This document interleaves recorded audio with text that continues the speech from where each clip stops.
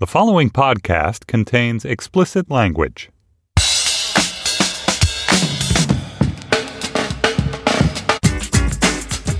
Hi, this is Josh Levine, and this is Slate's sports podcast Hang Up and Listen for the week of December 10th, 2018. On this week's show, we'll discuss Oklahoma's Heisman-winning quarterback, Kyler Murray, and the choice he'll soon be making about whether to pursue a career in football, baseball, or both. We'll also be talking about Jimmy Butler, Joel Embiid, the Philadelphia 76ers, floor spacing, locker room toxicity, and how to build a winning team in the modern NBA. And finally, the NFL has put a call out for proposals on how to, quote, modernize punting. And I'm happy to report that we are here to help. Joining me in our Washington, D.C. studio is a man who's always helpful when the help that's being requested pertains to kicking a football. It's Stefan Fatsis, author of the books Word Freak and A Few Seconds of Panic. Hello, Stefan. Hey, Josh. And with us for the whole show today is Gene Demby of NPR's Code Switch blog and podcast, sometimes Pop Culture Happy Hour, Reply All, other fine things you can read and listen to. Welcome, Gene. What's good? Thanks for having me. Of course. Before we get to the show proper, I want to give another enticement for people to give us a call for our year-end call-in show. It's 77-HANG-UP-10, and you should call us on a high-quality phone line. I assume that all of our listeners, Stefan, are in possession of only the highest quality telephone equipment. Oh, they better be. I mean, it's kind of a requirement to listen to the show, isn't it? If they want to talk to us. Yeah. So conundrums are good. Advice for children, for all the kids out there. The lovelorn. Anything is viable. The phone number is 77-HANG-UP-10. We want to hear from all of you guys. And the show is going to be, so we haven't decided if it's going to be the Christmas show or the New Year's show, but get your calls in like the next week or so. Dear Josh will be the new segment. For the advice for the lovelorn. I like it. The sports lovelorn. Yeah. Let's encourage matters of the heart, sports or otherwise. Get those twin sis calls in. On that note. Get ready for the greatest roast of all time. The Roast of Tom Brady. A Netflix live event happening May 5th. Hosted by Kevin Hart. The 7-time world champion gets his cleats held to the fire by famous friends and frenemies on an unforgettable night where everything is fair game. Tune in on May 5th at 5 p.m. Pacific time for the Roast of Tom Brady, live only on Netflix. On Saturday night in New York, Oklahoma quarterback Kyler Murray became the second straight Oklahoma quarterback after Baker Mayfield to win the Heisman, beating out the season-long favorite Alabama's Tua Tagovailoa, as well as Ohio State quarterback Dwayne Haskins. They invited him there. He got a free trip to New York, even though there wasn't really a shot of him winning the gold.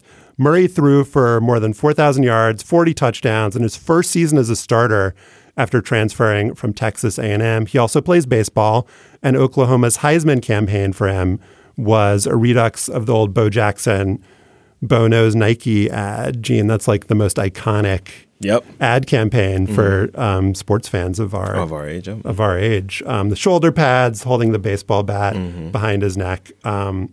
With Oklahoma getting ready to play Alabama in the college football playoff, he's probably only going to have one more game this season. We don't want to put a limit on this guy's ceiling, except to say that he's not going to beat Alabama.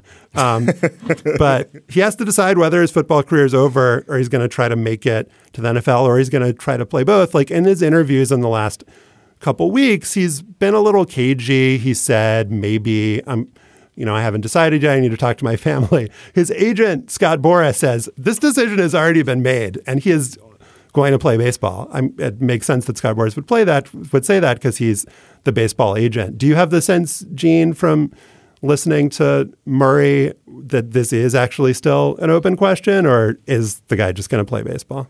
I mean, it seems like that is on the table in a real way. I mean, and the more you think about it, there are like a bunch of real benefits to I mean, Scott Boras will be pissed off, but like for him going to the NFL, right? Like, it seems like his Scott Boras would be pissed off.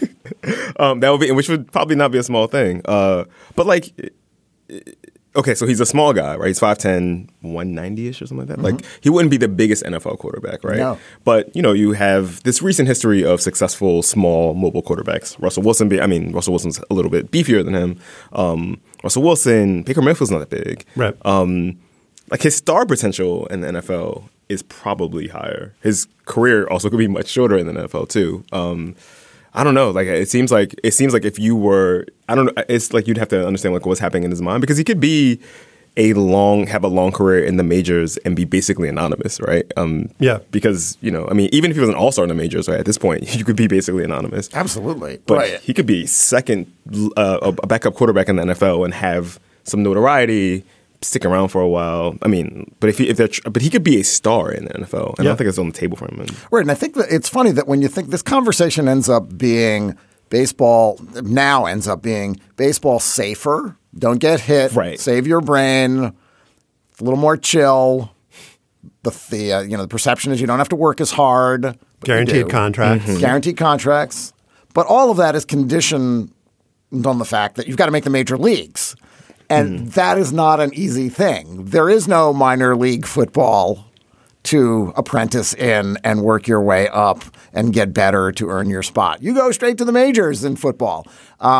So it's not clear how. I mean, he's projected. He was drafted ninth in the baseball draft in the first round, and that's really good. That is a sign that this dude can ball and he has a chance to be a starting outfielder. They're projecting him as a center fielder in the majors. He's super fast. He can hit, not for much power at this point, but that can change over the course of a guy's career. But he's still probably going to have to play 3 or 4 years in the minors. That is still 3 or 4 years of potential injury.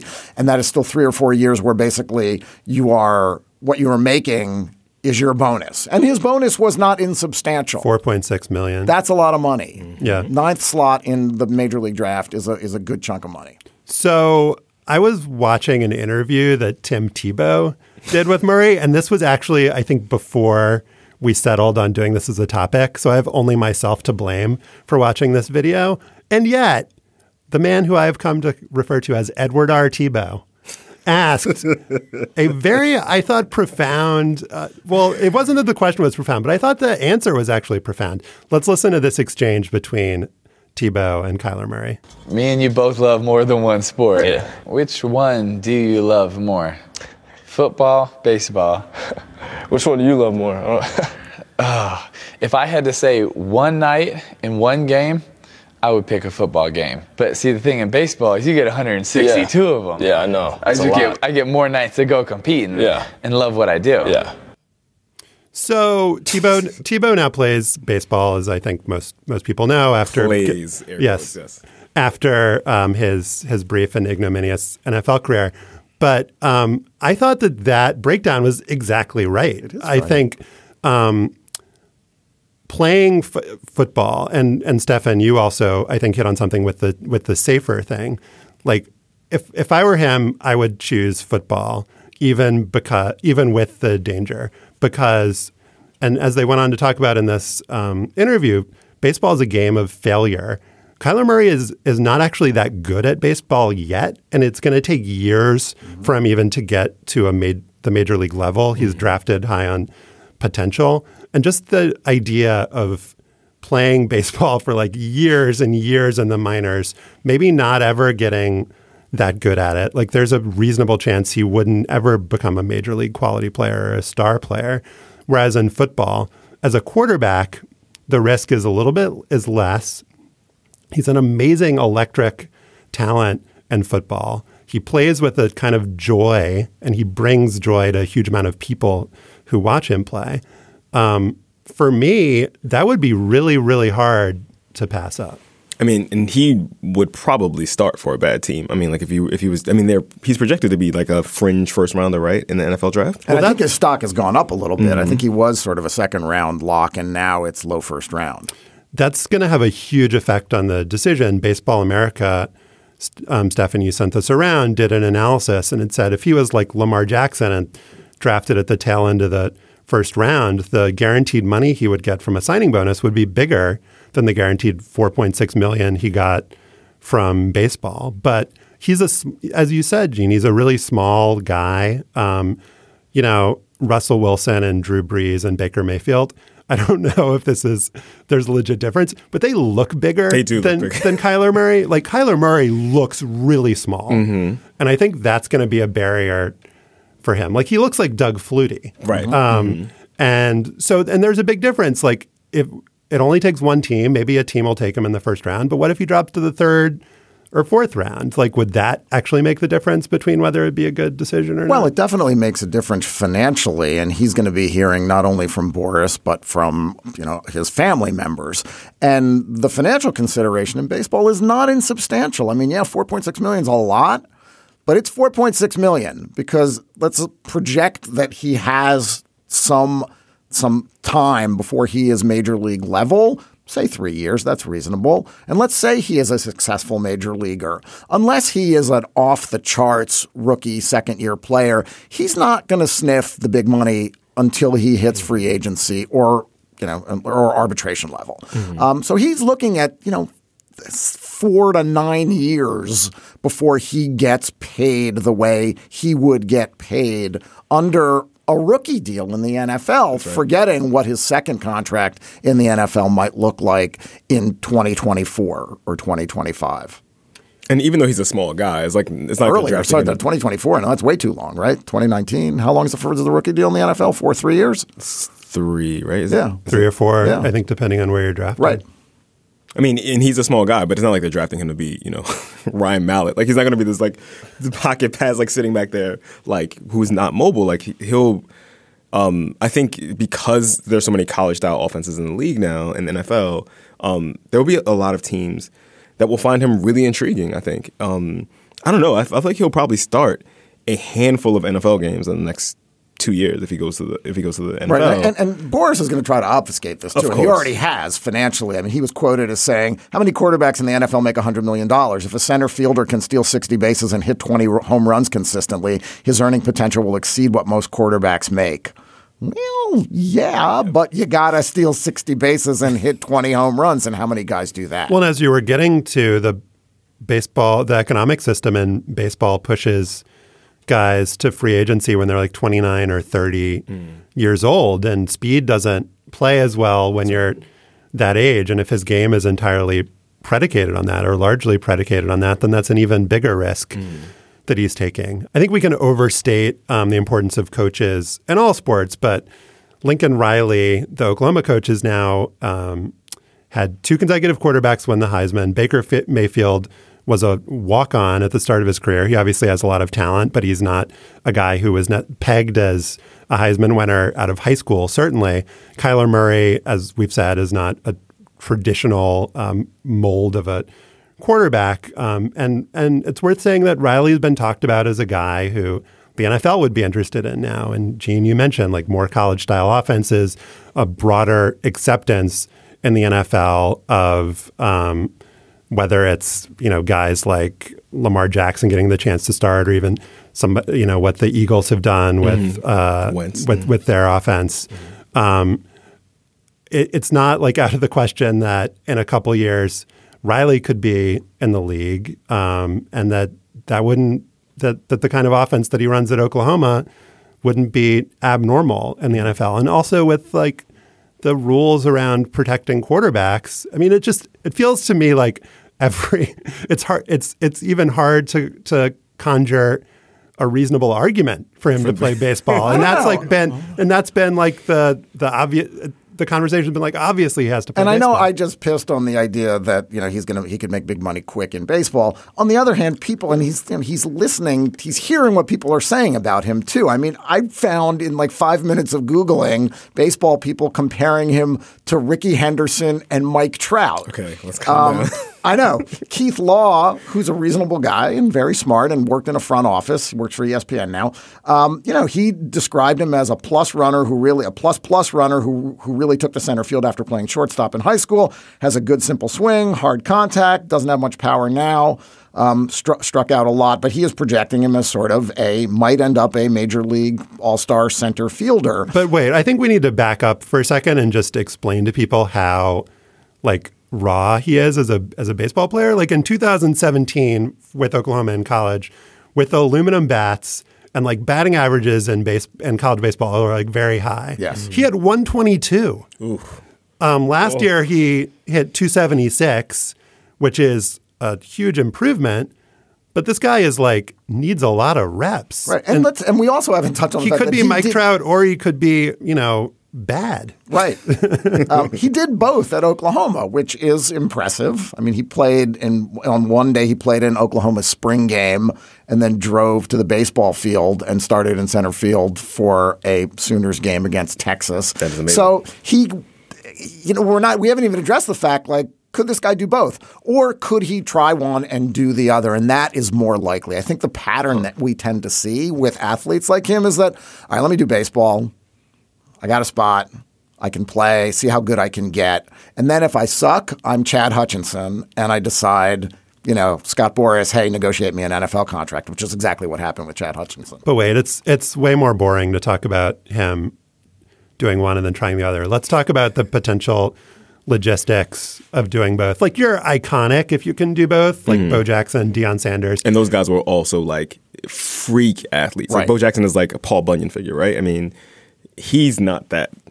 Right? Kyler is not that? Kyler's not that. Well, with Deion, you also had the legendary day where he took the helicopter between the... Yes, that's right. Like, I want to see more of that. And we already mentioned the poster, playing baseball and football together. If this guy wants to maximize his fame and potential as an endorser and just become this figure that we'd be talking about decades later, like, that's what you got to do. Mm-hmm. And it just seems like the forces of pro sports are like conspiring against this more than they were in the 80s. I don't know. Is that because like there's just more teams expect to have more control over guys now, and it's just the demands are higher? You would think it would be easy. I mean, like you said, the infrastructure is there now. I mean, it would be easier to get back and forth, right? I mean, what Deion was playing for, who was he playing for when he made that? It was Yankees and the Falcons. Or was it the? He was playing for the Falcons and the Braves simultaneously.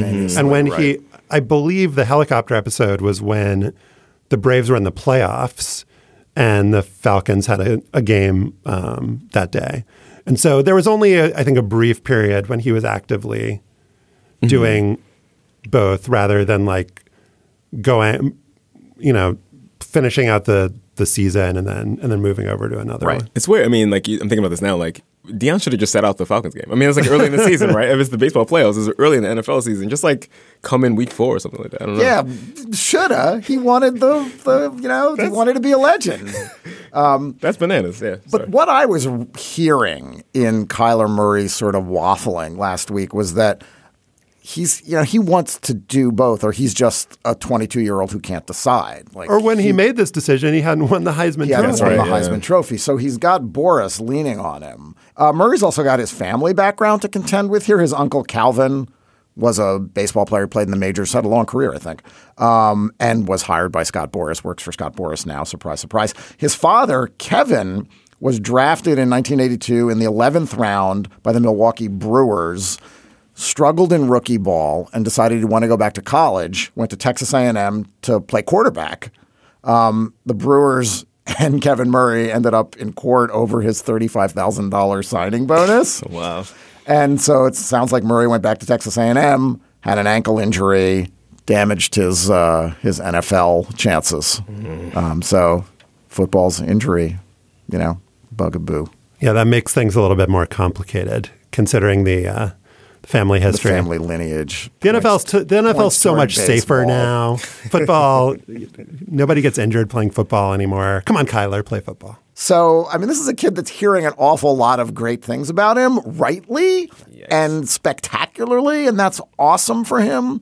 That's a hard thing. I mean, like, to be blessed with that kind of that gift to be able to do both of these things and then having important people tell you have to pick one or the other. Bo Jackson said he should pick one. Oh, really? I wonder if Bo feels that way because he famously got injured. Like, I mean, he had this like career-ending hip injury. It sounded like what Bo was saying was that because everyone is better at sports now than 25 years ago, that I think the implication is, look, the likelihood of being as good as I was at both of these is lower. Bo just wants that for himself. He's just jealous. He wants to be the last Bo, yeah. Can I just, before we move on, just in a completely unrelated Kyler Murray related subject, I just wanted to talk about his tweets for a second. So when he was 14 and 15, he tweeted at his friends using the word queers as an insult, like anti-gay insult. And this is a thing that happens perpetually when someone's in the news, someone looks at the old tweets and finds them. This seems like obviously using an anti-gay insult, calling people queers is like a very bad thing to do and people shouldn't do it. But to do it at like 14 or 15, just the idea that 14-year-olds are on Twitter is like profoundly sad to me. But it's like not the worst thing that people have found in these like Twitter dredgings that happen. And the thing that frustrates me as a media consumer is that like when ESPN does a story about this, they never actually quote the tweets just because there's this, I think, whether it's ESPN or New York Times or Washington Post, the more like mainstream outlets, they don't want to include slurs, which I mean, maybe there's an argument for that, but I feel like it obfuscates.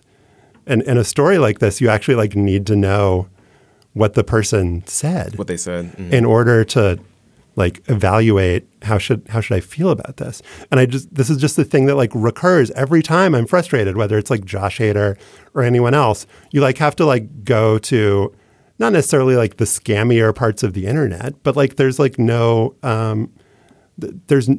mainstream outlet will like tell you actually what the story is about. Has Murray addressed these at all? He did. He apologized. He said, I apologize for the tweets that have come to light tonight. From when I was 14 and 15, I used a poor choice of words that doesn't reflect who I am or what I believe. So the boilerplate, yeah. The boilerplate. Yeah, there should be a paragraph in all those stories explaining how the adolescent brain is structured. Right.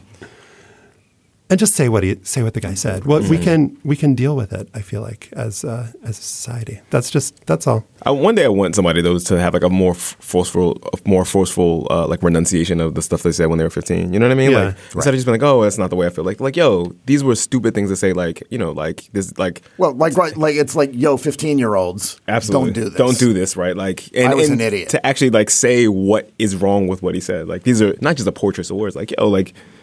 This is like there's to actually sort of indict or to like, make a criticism of homophobia would be like much more useful than just being like, I was stupid. And it's like, this is a very wishy-washy sort of like wave away. But it would be nice that instead of one of these sort of like perfunctory apologies or whatever, that someone actually just grapple with the thing they said in a public way. It wouldn't hurt them at all. But also like, it would just be very useful to like underline that why these things are bad.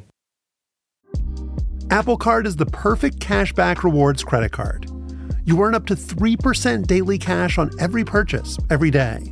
That's 3% on your favorite products at Apple, 2% on all other Apple Card with Apple Pay purchases, and 1% on anything you buy with your titanium Apple Card or virtual card number. Visit apple.co/card calculator to see how much you can earn. Apple Card issued by Goldman Sachs Bank USA, Salt Lake City branch. Subject to credit approval. Terms apply. Before we get to Joel Embiid, Jimmy Butler, and the Philadelphia 76ers, I wanted to let you know that in our bonus segment for Slate Plus members, we are going to talk about the Washington football team and its quarterback travails. Mark Sanchez knew the system, maybe a bad quarterback. They did not sign Colin Kaepernick, one of several, if not all, NFL teams to have made that decision.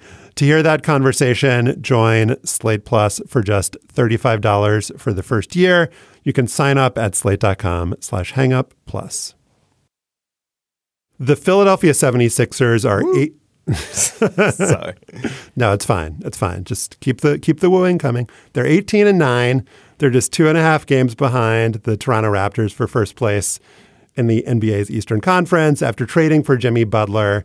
Their core four of Butler, J.J. Redick, Ben Simmons, and Joel Embiid is probably second best behind the Warriors in the whole NBA. And yet, there may be trouble in process dice.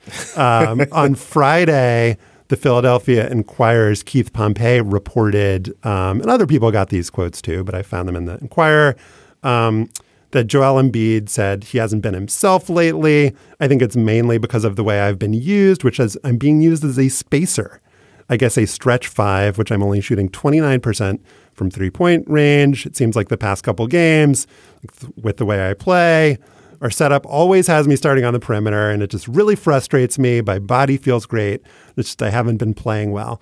The thing that I think didn't get enough coverage is, according to this Inquirer story, and I quote, it didn't help Embiid's mood on Friday that his father, Thomas, is visiting America and was at the arena for the game. So maybe his dad was like, man, son, you got to play better than that. Maybe he was getting some grief from his dad. So the question here is, there are two questions. Number one, is the fact that Jimmy Butler is on the team now and plays a game where he likes to drive to the basket, he wants like a clear lane, is that going to cause problems for the Sixers, who are one of the few teams in the league now that has a true center who can dominate on the block? Is that going to cause long-term problems for this team that is like a legitimate Eastern Conference contender? Number two is the problem that Jimmy Butler is an asshole, and that maybe they're both problems, and that with Chicago and with Minnesota, and maybe we're getting a tiny inkling of it in Philly, that like when Jimmy Butler goes someplace, that people just start getting unhappy. It's a little column A and a little column B, or a lot of column A and a lot of column B. One is funny that Joel is complaining about being a spacer, because the criticism has always been like, yo, man, stop shooting all these damn threes. Like, he's always hanging out on the perimeter. But no, I mean, he is going after Jimmy Butler was like, you know, their big, bold move. Yeah.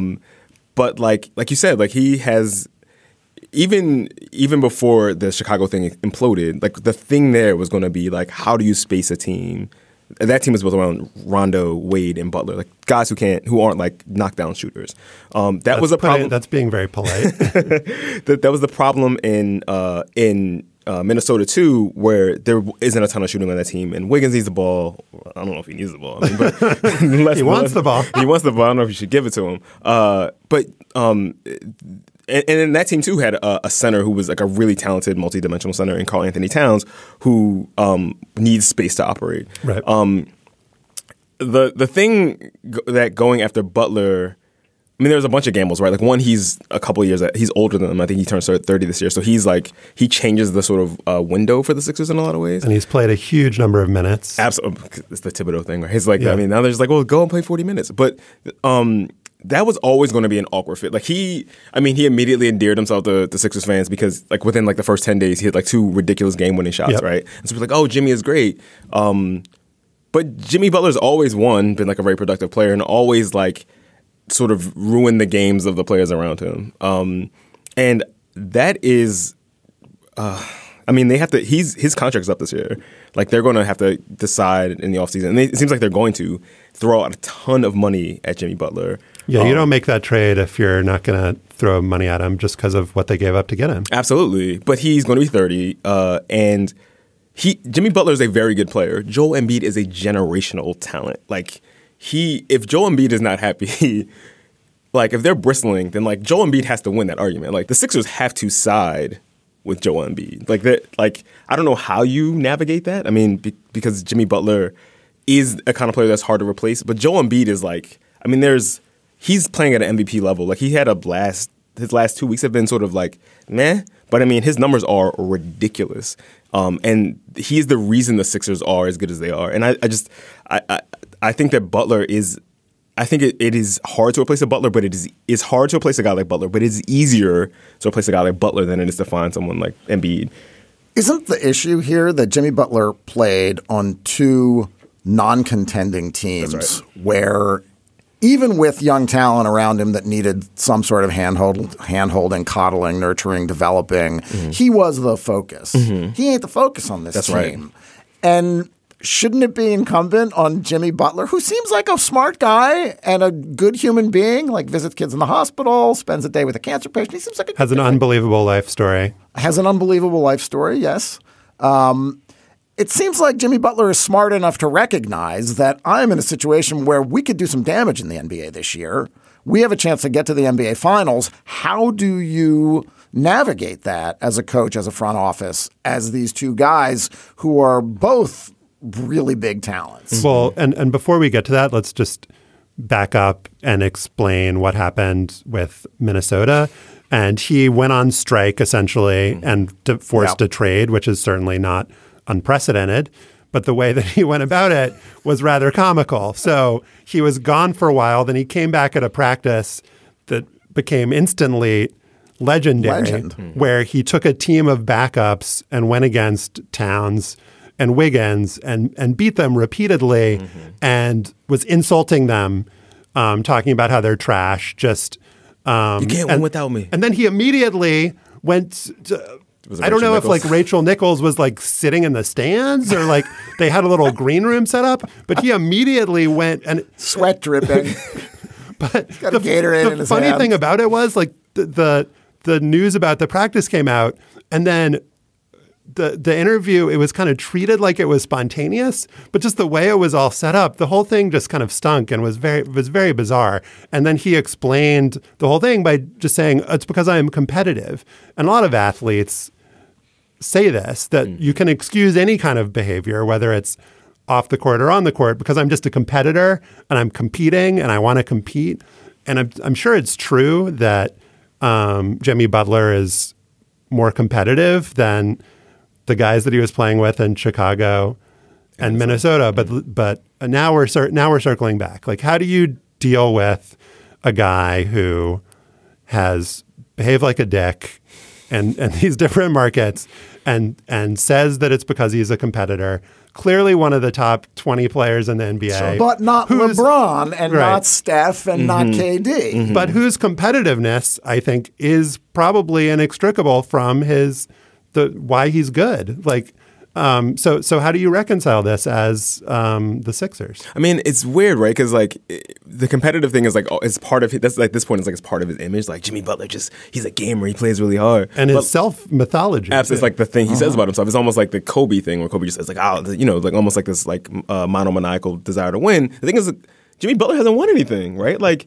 to justify the level of like just like animus that he seems to endear with his teammates. Like if Kobe was like famously, I hate Kobe Bryant, sorry, but Kobe was famously. You're in a safe space for Kobe. Thank you. Kobe was famously a bad teammate, right? And it was always excused by the fact that he like had these championship rings, that he won an MVP, yada yada yada. But like Jimmy Butler hasn't done. I mean, he's an all-star level player, like you said, he's one of the 20 best players in the league. But it is a lot to like. I mean, it is a lot to countenance, like considering the returns. Like the Sixers, he makes them legitimately a contender, but he's not the best player on the team. And I don't know, like the Sixers have, like part of being the coach of the Sixers for the next 5-6 years is going to be about managing personalities. Even if they hadn't traded for Jimmy Butler, like there's sort of rumblings that Ben Simmons and Embiid sort of are like very different personalities and they're not the closest teammates. And those guys have to get paid. And I mean, like, adding him into this mix was just like this. I mean, it's a huge gamble. I don't know. Like, it is a big part of Jimmy Butler's like his thing. Like, I mean, and it's like one of the reasons he went from like a fringe player. Like at Marquette, he was a power forward or something like that. Now he's one of the best wings in the NBA. Like with a completely different skill set. He like remade his game. Like that same. Motivation and like determination is this thing that cannibalizes like both his ability to be a good teammate. I don't know if you could have Jimmy Butler as like your number 2 option on a championship level team. Well, I wonder, you mentioned earlier, Josh, about how we tend to overvalue coaching or overcredit coaching in sports. And this seems to me to be a situation where you'll really find out if Brown is a good coach of the Philadelphia 76ers. Yeah, because there is, a good point. I think Steve Kerr has demonstrated that, not without speed bumps either, sure, right? He has demonstrated, and Popovich has done this too, demonstrated an ability to take diverse personalities who have high skill levels and somehow come out on the other side with a lot of wins and championships.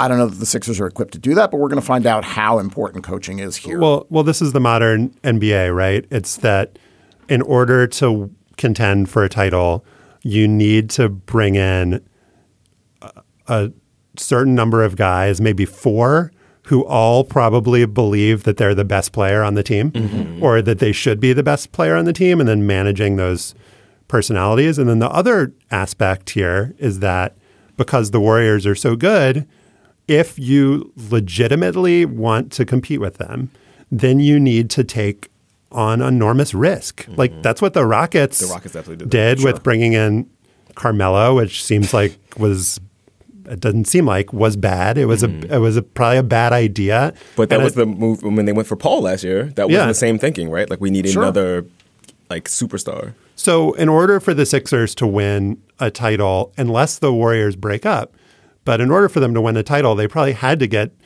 they both had to get Jimmy Butler, and that had to work out at like the 99th percentile chance of like the best possible scenario had to come through. So you certainly can't blame them for it. No. And I also don't think that, you can't – Jimmy Butler's going to be Jimmy Butler.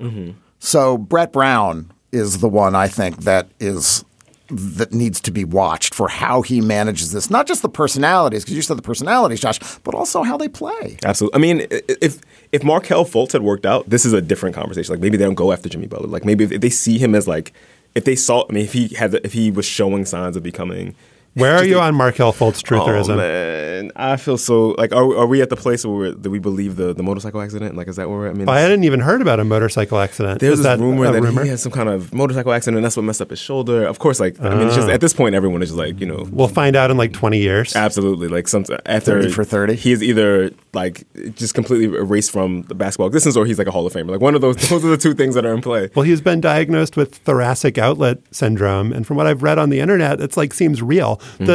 Real and not uncommon, mostly with baseball players. Yeah. I mean, that's such a way. we either feel really bad for the guy because he's had this real injury and people have treated him like he's faking it, or that there's just something truly bizarre going on that we won't find out in 20 years. Even if the injury is real, like the way his team has handled it and the way the Sixers have handled it has been so bizarre, right? I mean, it's been it's been like all this opacity on both sides. Like who the Sixers said he was clear to play, and then he said he wasn't okay to play. I mean, they kept flipping. Like it's just, but like again, you're right. Because of like the Warriors, you just have to take these swings and miss. I mean, like the Raptors did that with Kawhi. Like they said like we can't. DeMar DeRozan is again like a top 25 dude in the league, and also. Like the distance between Kawhi Leonard and DeMar DeRozan was enough that we have to like blow up our most popular player ever, not Vince Carter notwithstanding. Yeah. We have to like trade him away to make this move, and Kawhi might not resign, but like that's the kind of move that the Warriors make. That's the kind of position that the Warriors put everyone in. But like just from a basketball standpoint, like Joel Embiid is.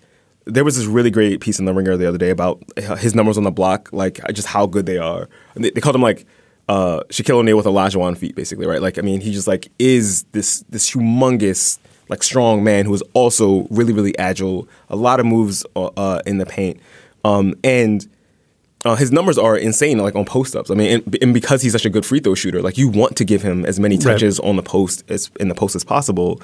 Jimmy Butler is the kind of player who. I think we actually are seeing less of. Like, I mean, you think of like really good wings in the NBA now, your Kawhis, or even like what Wiggins was projected to be. Those guys need to be able to shoot, right? I mean, they need to be able to shoot a lot. I mean, it's one of the things that is like held, like DeMar DeRozan is like one of the reasons he's not a top 20 guy. Yeah, is that he is a mid-range guy who's a mid-range guy and a slasher, like. That it just gums up the spacing that you need. And the Sixers have, like, spacing has always been a premium for the Sixers because Ben Simmons never shoots. I mean, he's like a gigantic Rajon Rondo in a lot of ways, right? Like if you have to, it makes you wonder, like, if they kept a guy like Covington who can't put the ball on the floor but can shoot and play D, he's like a elite defender and a good shooter. Is that better than a guy like Jimmy Butler, who is in a vacuum a far superior talent to Robert Covington? Is that better for the Sixers for over the long haul? We're gonna find out in the Eastern Conference. It's like really interesting how so much of the conversation, and rightfully so, was been about how not not even top heavy, just like horrible from top to bottom. It's been for almost a generation. And now with Giannis. And the Bucks, and with Kawhi on the Raptors, and with the Celtics figures it out, and the Sixers, it's way more interesting than it's been in a very long time. And I think, this is very early days, and Butler is a guy that you definitely want on your team in the playoffs. Absolutely. And it's going to be a really, really fascinating Eastern Conference, playoff season this year. Just to jump on that real quick. I mean, like last year in the playoffs, you could see watching them in the playoffs, like they need a Jimmy Butler type of guy who can just go get his own buckets, who can make plays. I mean, the 2 game winners he hit so far for the Sixers have been just the highest degree of difficulty, right? Like there's that weird step back 24-footer that he hit over the Nets was okay, that is why you brought him here. And that's the kind of shooter, that's the kind of scorer you need in the playoffs. And the Sixers do not have that. Right. But I don't know if, getting to the Eastern Conference Finals with Jimmy Butler,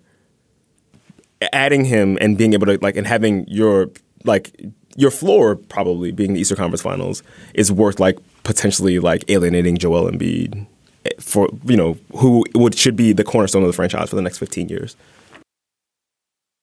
When you need mealtime inspiration, it's worth shopping Kroger, where you'll find over 30,000 mouth-watering choices that excite your inner foodie. And no matter what tasty choice you make, you'll enjoy our everyday low prices, plus extra ways to save, like digital coupons worth over $600 each week. You can also save up to $1 off per gallon at the pump with fuel points. More savings and more inspiring flavors make shopping Kroger worth it every time. Kroger, fresh for everyone. Fuel restrictions apply.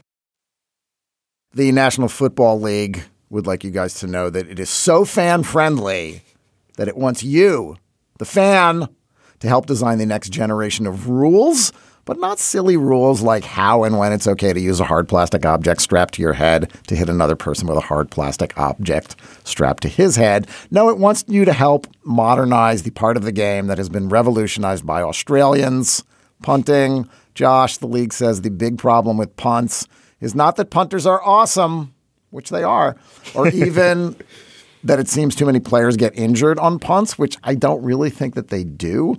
It's that there are too many penalties, which is a good reason. It's a totally fine reason to change a sport. There's nothing more frustrating than a penalty on a punt return. We all agree on that. Block in the back. Fans totally agree. I mean, watching that yellow flag play on a punt. Oh, terrible. So should we start with the ideas about how we can reform punting or whether punting should be reformed? Or should we start with why the NFL is asking fans to help adjudicate its own problems and solve its rules issues? Well, the first thing I'll say is that this is conflating 2 completely different issues, the safety issue and the lack of excitement issue. And it's not just conflating 2 different issues. It's issues that are in direct opposition with each other. So you could reform the punt by, like they did on the kickoffs, banning wedge busting and all of that stuff. Or you could reform it by, doing some various things to make it more exciting. And, there have been 5 punt returns for touchdowns this year, trying to institute rules that would make it harder to cover kicks and would allow for bigger returns. It's just I don't understand what the league is trying to do. I don't know what the problem is, really. Which problem are they trying to solve here? I think they're mostly picking something that's really low-hanging fruit that they can have a sort of a public relations campaign that includes the idea of safety, in air quotes. We are trying to make football safer. Look, we're reforming punting. We reformed the kickoff. But there really isn't a whole lot, I think, to reform here. How do punters feel about this? Well, I just asked Chris Cluey, actually, and he responded via email 5 minutes ago. Cluey said, I honestly don't think punting needs to be changed. The danger of kickoffs is that you have guys starting at opposite ends of the field and running at each other, whereas punts start with guys lined up at the line of scrimmage and then running with each other. So the danger of those massive collisions is very unlikely, except for the returner, and that happens super rarely. Just about the only thing I can think of to make it safer, we're moving into Chris Cluey territory here, than a normal football play would be to have the players wear those inflatable sumo suits. That would be entertaining. The punter, however, would be at a great disadvantage if he had to wear the inflatable sumo And suit. the returner, right? I mean, the returner would be Fun to watch him. Note to listeners, Gene was kind of wobbling around in his seat like an inflatable sumo guy.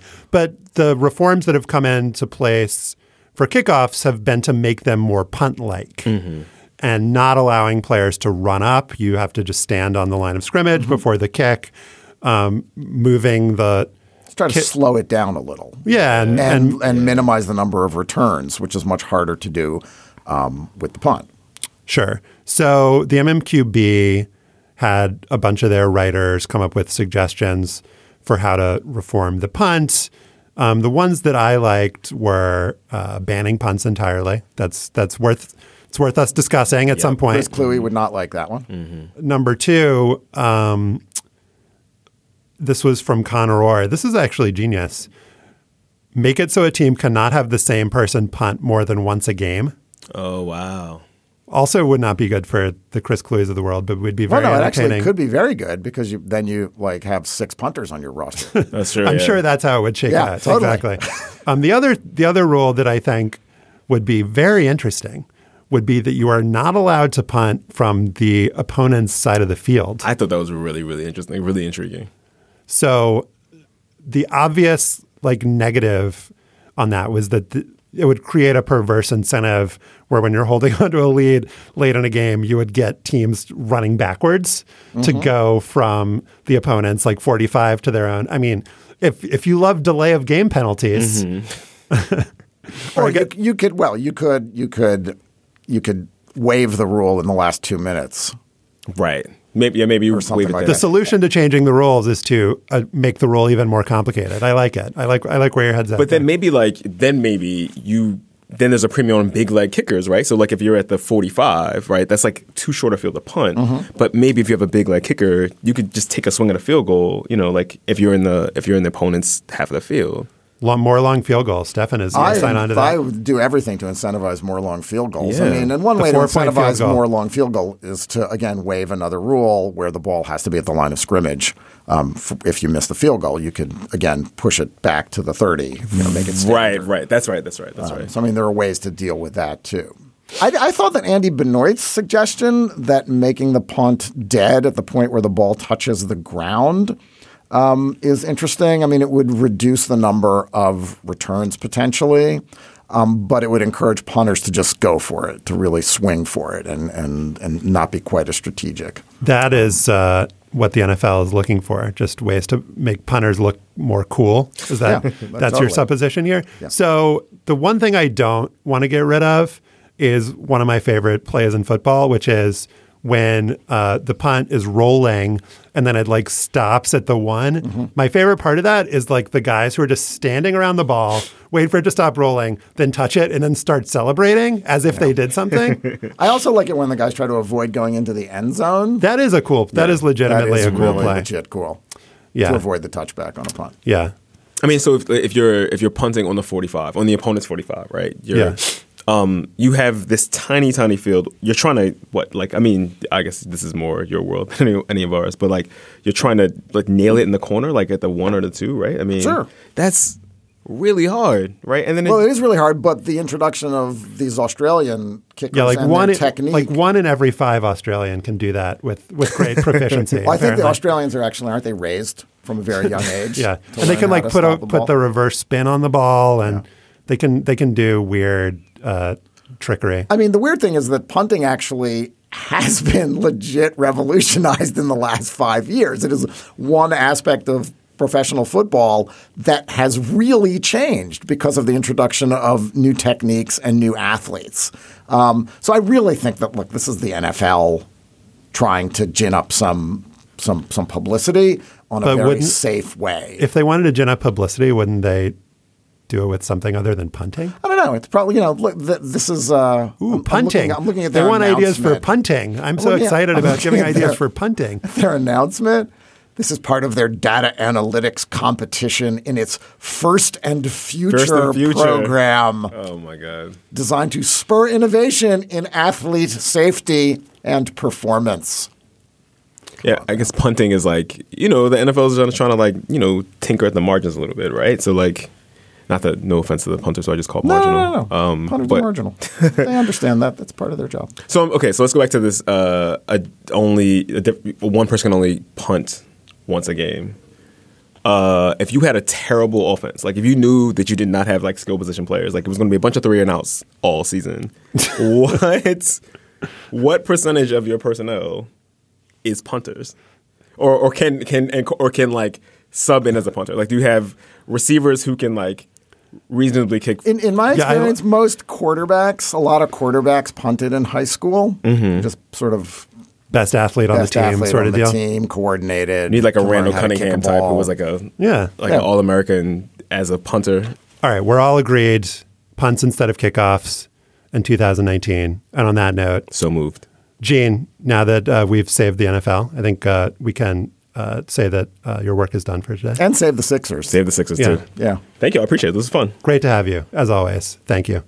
Hello, it is Ryan, and we could all use an extra bright spot in our day, couldn't we? Just to make up for things like sitting in traffic, doing the dishes, counting your steps, all the mundane stuff. That is why I'm such a big fan of Chumba Casino. Chumba Casino has all your favorite social casino-style games that you can play for free anytime, anywhere with daily bonuses. That should brighten your day a little. Actually, a lot. So sign up now at ChumbaCasino.com. That's ChumbaCasino.com. No purchase necessary. VGW Group. Void where prohibited by law. See terms and conditions. 18+. Stefan, now it is time for Afterballs. And the guy from Australia who's played the most games in the NFL is a fellow by the name of LaDainian Tomlinson. No, Darren Bennett, punter, shocker. What do we know about Darren Bennett? Big Aussie rules football player before he came to the NFL in 1994, 6'5". Who could forget? He made punting cool. We're just going to go. I don't know if it's true. We're just going to go with kids. that. That's when kids really all said, I want to be a punter. It was because of Darren Bennett. He was like the all-decade team in the 90s for the NFL, a couple of Pro Bowls, kicked the ball far, a lot of yards. Revolutionized the game, introduced the drop punt to the NFL. Darren Bennett, a name that will never be forgotten. Maybe. Stefan, what is your Darren Bennett? Well, back in August, I talked about my visit to Cooperstown, and I mentioned that the museum's curator, Tom Scheiber, had given me a tour of the Hall of Fame's permanent collection, and then it was really cool. What I didn't mention was that Scheiber located for me in the basement library my solitary contribution to the largest collection of baseball books on the planet. Of course, I took some pictures of Wild and Outside in the Hall of Fame. There are pictures of me pointing at the book on the shelf, and I happened to be looking at them the other day. There are 3 copies on the left edge of a top shelf, each with a sticker on the spine with the book's Library of Congress classification number. And I noticed for the first time that my book about the Independent Northern League is next to books about the Oakland Athletics. Because Scheiber told me this morning, Northern League comes alphabetically before Oakland Athletics. The shelf to my left is jammed with books about New York baseball teams. In any case, 3 books down from Wild and Outside is Champagne and Bologna, The Rise and Fall of Finley's A's by Tom Clark, which was published in 1976. I'd never heard of Champagne and Bologna, but what a great title. I'd also never heard of Tom Clark, but that just marks me as a literary lightweight. Clark, I discovered, published about 50 books, including 30 volumes of poetry and biographies of Jack Kerouac and Damon Runyon, among others. In the 1960s, Clark hitchhiked in England with Allen Ginsberg, and at the age of 22 was the poetry editor of the Paris Review. But he was also a baseball fanatic. One of the poetry books, Fan Poems, is mostly about baseball. Clark wrote an as-told-to autobiography of the pitcher Mark Fidrich of the Tigers after his shooting star rookie season in 1976. And he also published a book of prints of portraits of players that Clark himself painted, accompanied by text that he pieced together from interviews and articles that humanizes the athletes. But Champagne and Bologna is Clark's big nonfiction baseball work. It's a 432-page book about Charlie Finley, the iconoclastic, egomaniacal, and universally hated owner of the A's, who dressed his team in garish green and gold, endorsed orange baseballs and bases, introduced Hot Pants Day at the stadium, pushed for night World Series games and the designated hitter, and through his penury, helped usher in free agency. According to a review in the New York Times, Champagne and Bologna doesn't offer behind-the-scenes insight into Finley's then 15 chaotic years as owner of the A's, but is an entertaining and enthusiastic literary fan's notes. The Times reviewer Christopher Lehman Haupt quoted some of Clark's prose. A's third baseman Sal Bando romps around the bases like a mustachioed springbok. Catcher first baseman Gene Tennis's double play pivot has all the grace of a wounded buffalo's dying fall. Charlie Finley, like kings and great entertainers, is more than just a person. He's an experiential gestalt. Clark grew up in Chicago. His father took him to games at Comiskey, and he worked as an usher at Wrigley. Clark once wrote that baseball opened up a secret door in the wall to numinous worlds religion promised but never delivered. And he said that poetry and baseball, quote, have a natural relationship. The best poems and the best baseball games share a dramatic tension you can't find in very many other places. It's no surprise that his mentor at the University of Michigan was the United States Poet Laureate Donald Hall, who wrote a biography of Doc Ellis and essays and poems about baseball. Clark's book about baseball poetry, which was also published in 1976, very busy year for him, includes poems about Catfish Hunter, Bill Lee, and other legends of the era. So long, Roberto Clemente, you have joined the immortals who've been body snatched by the Bermuda Triangle, Clark wrote in The Great One. When your plane went down, it forced tears out of grown men all over the hemisphere. Al Oliver and even Willie Stargell cried. The poem ends, I just hope those Martians realize they are claiming the rights to far and away the greatest right fielder of all time. And here's Clark's most famous poem about the game, baseball and classicism. Every day I peruse the box scores for hours. Sometimes I wonder why I do it, since I am not going to take a test on it, and no one is going to give me money. The pleasure is something like that of codes, of deciphering an ancient alphabet, say, so as brightly to picturize Eurydice in the Elysian fields on her perfect day, the day she went 5 for 5 against Vic Raschi. Tom Clark died, I learned, 8 days after I visited Cooperstown. He was 77 years old and was hit by a car in his hometown, Berkeley, California. I am honored that my book stands just a few spots away from his in the Hall of Fame. Josh, what's your Darren Bennett? As a Levine, I was not ever expecting that there would be an NBA player whose own last name sounds the same as mine. Which brings us to Zach LaVine of the Chicago Bulls, L.A., capital V-I-N-E, who is definitely not the worst player to share a name with. He won the Slam Dunk contest twice, including in maybe the best modern contest, like post MJ Dominique contest, his duel against Aaron Gordon in 2016. He tore his ACL in February 2017, but he's come back. He appears to be in good health. He got traded from the Wolves to the Bulls in the Jimmy Butler trade, or I should say a Jimmy Butler trade. On October 26th of this year, I texted a friend to say, did not realize that Zach LaVine is now the best player in the NBA. I included a link to Zach Lowe's 10 Things I Like column for that week, in which he noted that this being very early in the NBA season, Zach LaVine was averaging 32 points a game on 57% shooting. According to Zach Lowe, he was attacking the rim with a new ferocity. He was making 67% of his attempts on drives, which was a very high mark for the league. He's getting to the free throw line 9 times. Zach LaVine is like hitting his stride. So fast forward to present day. He is now averaging fewer points, 24 points. He's down to 44% shooting from the field, 31% from three. His team is 6-21. And then on the Zach Lowe podcast with Kevin Arnovitz a couple of weeks ago, love Zach Lowe, love Kevin Arnovitz. Let's listen to how they discussed Zach LaVine. Let's fire up the first clip from this podcast. What's interesting about the Bulls? I mean, other than Zach LaVine is now shooting 30% from three and 43% overall. You know what? Yes, Zach LaVine. Just the disdain with which Kevin Arnovitz says Zach LaVine. It's just cut me to my core. Let's resume their conversation with the disdainful Zach LaVine. Why the disdain, Kevin? Yes, Zach LaVine. Let me come down the floor, post up Bryn Forbes from 20 feet, get to 18 feet, and launch a turnaround jump. Wow, I did not expect this, Kevin Arnovitz. There's not one survey of the floor, not one inkling that a basketball possession is full of cool possibilities, that there are three guys standing behind the arc with a Spurs defense that's sort of playing middle, and if not packed, certainly playing off the perimeter. And it's just like the ball hoggery right now, especially when you factor in Jabari, is just tough to watch.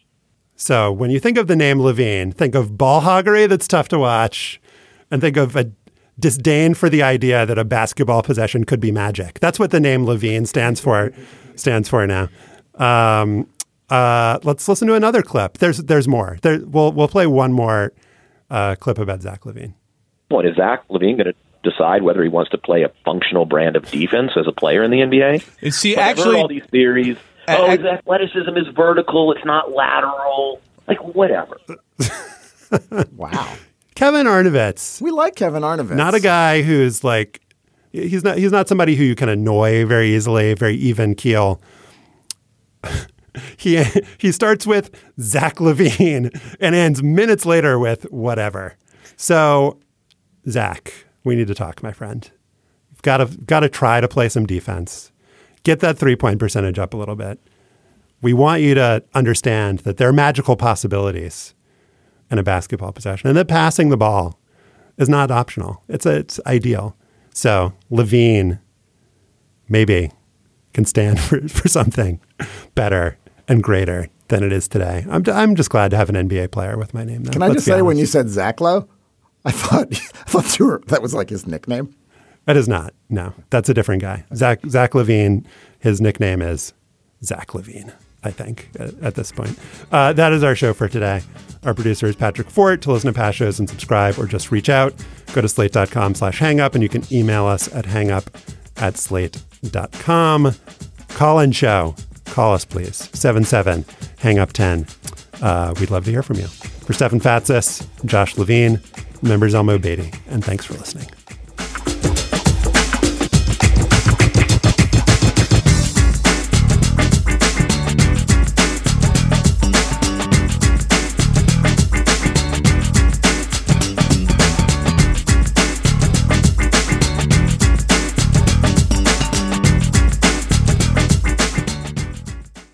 Hello, it is Ryan, and we could all use an extra bright spot in our day, couldn't we? Just to make up for things like sitting in traffic, doing the dishes, counting your steps, all the mundane stuff. That is why I'm such a big fan of Chumba Casino. Chumba Casino has all your favorite social casino-style games that you can play for free anytime, anywhere with daily bonuses. That should brighten your day a little. Actually, a lot. So sign up now at ChumbaCasino.com. That's ChumbaCasino.com. No purchase necessary. VGW Group. Void where prohibited by law. See terms and conditions. 18+. Hi, this is Dahlia Lithwick, host of Slate's legal podcast, Amicus. If you're listening to this show, you might be interested in Amicus's live show that we're hosting in Washington, D.C. on Tuesday, May the 14th. My colleague, Mark Joseph Stern, and I will be talking to some amazing guests, including Sherilyn Ifill and a sitting state Supreme Court justice, all about how originalism, a relatively recently invented way of interpreting the Constitution, has taken over the Supreme Court and radically reshaped the law. It's been doctrinal rocket fuel for the conservative legal movement and facilitated the rolling back of abortion rights, the expansion of gun rights, and the obliteration of the separation of church and state. And as another wildly consequential Supreme Court term careers to its end, the court's originalists are on a tear. But there's something you can do about it, and we hope you'll join us in D.C. on May 14th to explore the possible pathways out of the current situation. Go to slate.com/amicuslive for tickets.